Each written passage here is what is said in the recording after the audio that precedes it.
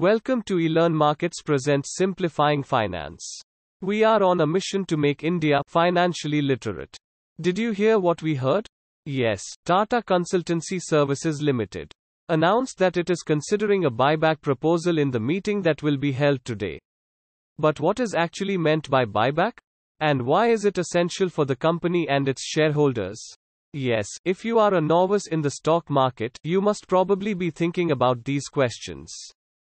Buyback occurs when a company buys outstanding shares of its own stock either with excess cash or borrowed funds. This reduces the total number of shares available to investors, thus increasing the value of the shares that remain as there is less supply. Understanding a buyback, also known as the share repurchase, occurs when a firm purchases its own outstanding shares to bring down the number of available shares in the market. Firms buy back their own shares for many reasons, such as raising the value of remaining available shares by reducing the supply or blocking other shareholders from taking over the control. With stock repurchase, firms are also permitted to invest in themselves. As the number of outstanding shares is reduced in the market, the proportion of shares that are owned by the management also increases. A firm might also feel that its shares are undervalued and can perform stock repurchase to provide investors with a return. The share repurchase reduces the number of existing shares, making each share worth a greater percentage of the reduction or the stock price elevates. Stock repurchase may also indicate to investors that the company has enough cash to be kept aside for emergencies, and there are only fewer chances of economic troubles. How do buybacks work? Stock repurchase plans are decided and announced by executives and authorized by the company's management. But just announcing a planned share repurchase does not always mean that it will happen. In some cases, the target price of the stock that the company sets may not be met, or a tender offer may not be accepted.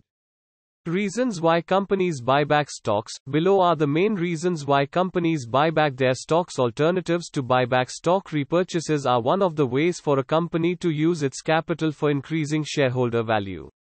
Other alternatives are dividends, i.e., returning cash on hand to investors, reinvesting the excess capital in research and development, using capital for acquiring securities or other companies. As share repurchase programs have come under scrutiny in the past few years, it is also important for us to understand the other alternatives as an important part of understanding share repurchase.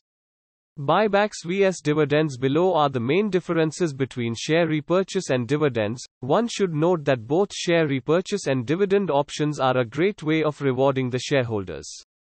For investors looking for regular income, the dividends option would be good. Whereas for those looking for long-term gains, share repurchase options will be beneficial. What buybacks means for individual retailers? So, a share repurchase is good or bad? Well, this is not a simple question.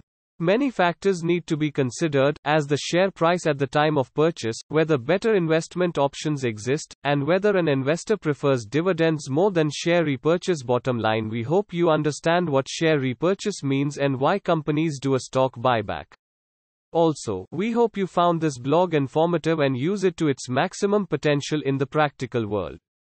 Also, show some love by sharing this blog with your family and friends and helping us in our mission of spreading financial literacy. Will you participate in the buyback by Tata Consultancy Services Limited?